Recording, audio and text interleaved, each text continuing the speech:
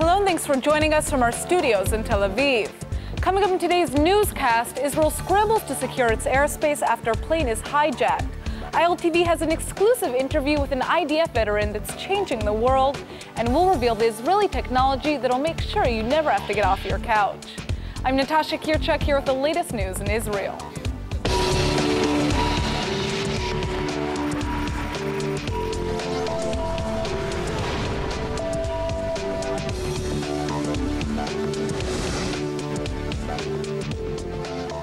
One man's undying love for his estranged wife led to a major terror scare today. An Egyptian plane heading from Alexandria to Cairo was hijacked and taken to Cyprus, leading Israel to scramble to secure its own airspace as quickly as possible. Reports are now saying that a passenger hijacked the Egypt air flight and threatened to blow himself up before forcing the plane to fly out of Egypt and land in Cyprus's Larnaca airport. The hijacker has now been identified as 27-year-old Egyptian Ibrahim Samaha. While his motives for hijacking the plane were not immediately made clear, security officials have ruled that the case is not terror, and reports claim that Samaha may be seeking a reunion with his estranged wife who lives in Cyprus. He's also reportedly seeking political asylum. The hijacking has sent Israel into a panic, and the IDF has scrambled to secure the country's airspace in the aftermath of the incident. IDF planes have been called up to ensure that Israeli airspace is not breached, but now that the plane has landed in Cyprus, they've returned to their bases.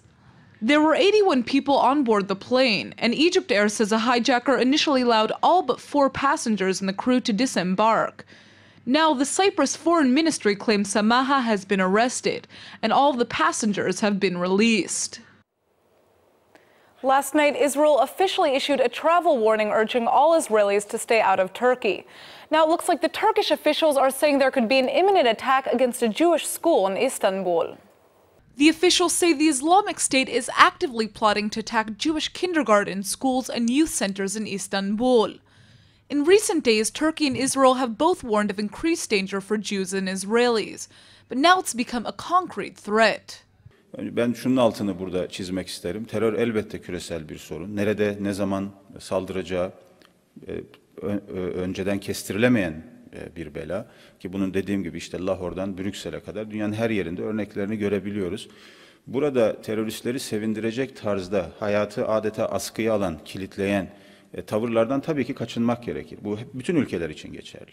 The community center in the Beyoğlu neighborhood of Istanbul was specifically warned that it's in danger, and security sources say the attack could happen at any moment.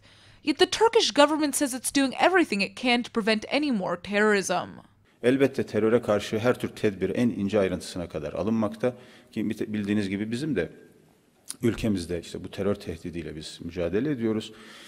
Geçtiğimiz haftalar içerisinde Milli İstihbarat Teşkilatımız ve İçişleri Bakanlığımızın yürüttüğü mücadele neticesinde bildiğiniz gibi birçok terör eylemcisi hazırlık halindeyken de yakalandı. İntihar saldırıcıları yakalandı, bomba düzenekli araçlar yakalandı. Yani bu konuda kapsamlı güvenlik tedbirleri de zaten devam ediyor. As we reported last night, Israel has officially published a travel warning urging all Israelis to avoid traveling to Turkey, and is saying all Israelis currently in Turkey should come home as soon as possible. The Israeli government claims there's a level 2 terror threat for Israelis in Turkey, meaning there's a high concrete threat. The warning comes just 9 days after 3 Israelis were killed in a bombing in Istanbul. Several Jews were injured in last week's tragic terror attacks in Belgium, and now one of them says he's ready to make his new home in the Holy Land. A Belgian Jew whose leg was blown off in last week's attack at the Brussels airport says he's moving to Israel. Walter Benjamin was a victim in the attacks that killed 35 and injured hundreds. He was actually on his way to Israel at the time of the attack, and he says he was planning to spend Purim with his daughter. Well, it looks like that trip is turning into a move, and Benjamin says he's planning on making Aliyah as soon as he recovers from his injury. He says he wants to look for a small apartment in Israel so he can be near to his daughter before she enlists in the IDF. Benjamin was walking through the Brussels airport to check in for his flight when 2 explosions blew off part of his leg. He says a Belgian soldier helped stop the bleeding and evacuate him to the hospital, but that at the time he thought he was going to die. In fact, Benjamin says he saw a dead person lying next to him, but that his large suitcase helped shield him from some of the shrapnel. Now that he's on his way to recovery, it looks like Benjamin will soon be on his way to the Holy Land. After 2 or 3 years in the army, it's not surprising that most young Israelis want to get out of Israel and travel the world. Every year, around 400,000 Israelis travel to developing countries as part of their post-army trip. And typically, they're just trying to have some fun before they have to go back to real life in Israel. Now it looks like that's changing as one Israeli organization embarks on a mission to make their vacations more meaningful. Sivan Keller joins us from Fighters for Life with more. Thanks for coming in. Hi, thank you for having me. So what is Fighters for Life? Tell us about this organization. It's a volunteering program. Fighters for Life actually gives the opportunity for soldiers who actually got out of the army and want to volunteer abroad. Now, as you said, really people in the army want to go out, do the big trip, and inside the big trip, they would like also to volunteer. So actually, Fighters for Life gives the opportunity for that. How was this organization created? Tell us the story. Okay, well, it was created by 3 officers from a special unit called Unit of Duvdevan. Now, it was all created by this officer who went to his big trip after the army with his own wife, and he wanted to go on a Friday night dinner in the Chabad house. He came to the Chabad house and he saw there 1,500 Israelis that were sitting there. So just to explain this for our viewers also, Yes. there are a lot of Chabad houses in different locations that Israelis travel to, you know, after Exactly. the army. Yes. Right? So this is like a center where you see a lot of Israelis going to have Friday dinner. Yes, Okay, and this continue. small island, like across the world, you have there 1,500 Israelis. So after this evening, he went back and spoke to his wife, and he said, listen, it's an amazing thing. So many Israelis, and it's a great source to take them and to go and volunteer. He came back to the country, to Israel, and he wrote down 300 names. Now, it was all the people he have ever known in entire life, and he started to erase. He erased until he got to 2 people. These 2 people got into the program, and they started together. And they decided that on 2014, September 2014, they would do the first delegation to India. Wow, so it's interesting because these are soldiers who travel to developing countries anyhow, and now they're coming Exactly. together to do volunteer work. So how did you get involved? What's your story? How are you related to this? So first of all, I worked in a first aid company, and they needed people that have all kind of professions, like things that they can really come and contribute in this delegation. So I was there in charge in the hygiene, in first aid, and we really instructed these kids. So we came, me and some other 15 other volunteers, each one in his own field. There was self-defense, there was art, there was hygiene, there was first aid, like I said. And we came, and we also renewed the building, the entire building. So that was amazing. And afterwards, I just continued being in touch with this same organization. It's amazing. What kind of volunteer work does the organization do? Is there anything specific? Or I understand that you built a house here, right? Or No, we went there and we actually renewed the building. Okay, so reconstructed. Yeah, reconstructed the building, and we instructed the children there. It was amazing. I know it was only 2 weeks, but the influence that you had on these children was just enormous, really. what countries are you doing this work in? So in 2 weeks, there is another delegation to Ethiopia. So that will be very, very nice. The main purpose is to go each year to the same place. I would like to say that this year we're doing another delegation to India. It will be the 3rd time we're going to go and be in the same place with the same children. So it's some kind of a process that we're trying to do with the same children. Interesting. So you're trying to maintain these relationships. Yes. What are the plans for the future? Where is the organization headed? How are you hoping to expand? So we're hoping to expand to more continents. We are already in 3 different continents. We're in the countries of India, South America, Ethiopia, and we're really thinking of also going to Mexico in the future. And we really want to expand. We would like people to come inside our website. It's ffl.org.il to come and contribute or donate to this amazing organization. Great. Well, thank you so much for coming in, and it sounds amazing the work that you guys are doing. So congratulations. Thank you so much. If you want to give to charity, but you just can't seem to find a cause you're passionate about, an Israeli startup may have a solution for you.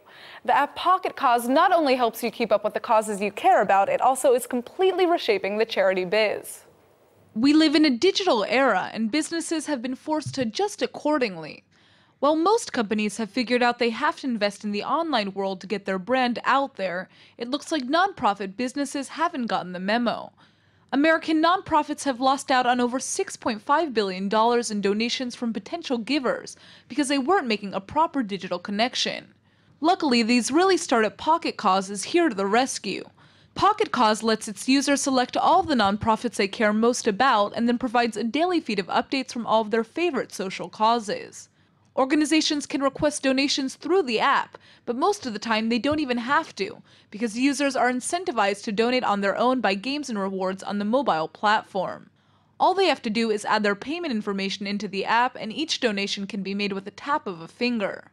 Many small nonprofits can't afford to process either checks or credit card payments because of the big fees, but Pocket Cause charges much less.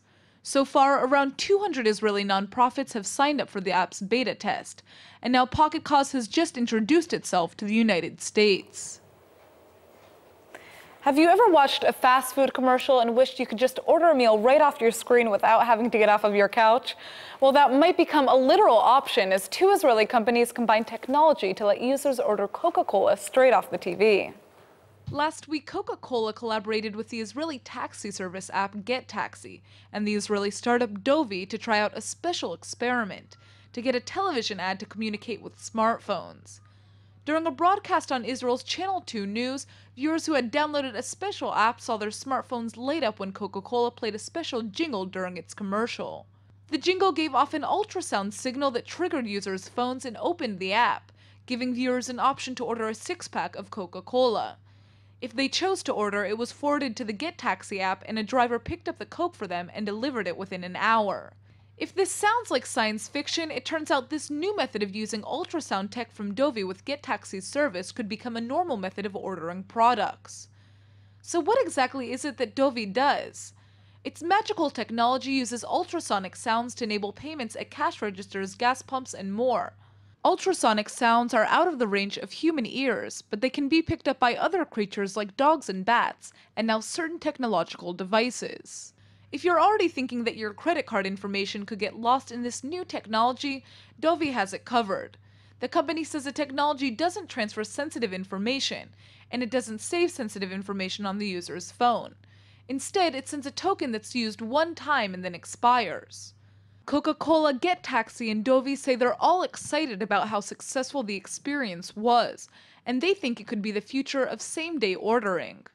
And the best part is the service uses taxis, TV ads, and ultrasound tech, meaning there's no need for big investments in new equipment. And now for our Hebrew word of the day. You know what it's like when you're just so proud of someone you feel like you don't have enough words to explain it? Well, now you can resort to the Hebrew phrase kapara to express your love, which is one of the most popular pet names in Israel. Kapara basically translates to darling, but its literal meaning is my atonement to you. The word refers to an old ritual carried out during Yom Kippur when Jews atone for their sins. Nowadays, Israelis like to use it to express how much they appreciate one another. It's kind of like saying, I love you so much, I'm willing to take all of your crap. Or I guess, atone for your sins. If you do a favor for your Israeli friend and he tells you, kapara alecha, he's basically saying you're the best. Now, don't get freaked out if your Israeli taxi driver uses kapara to address you. He's probably not trying to proclaim his love for you. Kapara is such a popular term of affection in Israel, it's almost been rendered meaningless. In Israel, you can be a kapara to your grocer, your neighbor, or your boyfriend. So take it with a grain of salt. After all, it doesn't hurt to be appreciated everywhere you go. Let's go ahead and take a look at the weather forecast. Wednesday is expected to be partly cloudy with a high of 67 degrees. The sun should come out on Thursday with a high of 71, so get your sunglasses ready.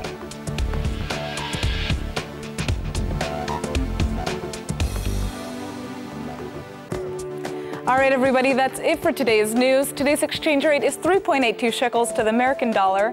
Remember to sign up for our daily newsletter at iltv.tv, and don't forget to check out our evening update every night at 8 p.m. Eastern Time. Thanks for watching, and we'll see you tonight.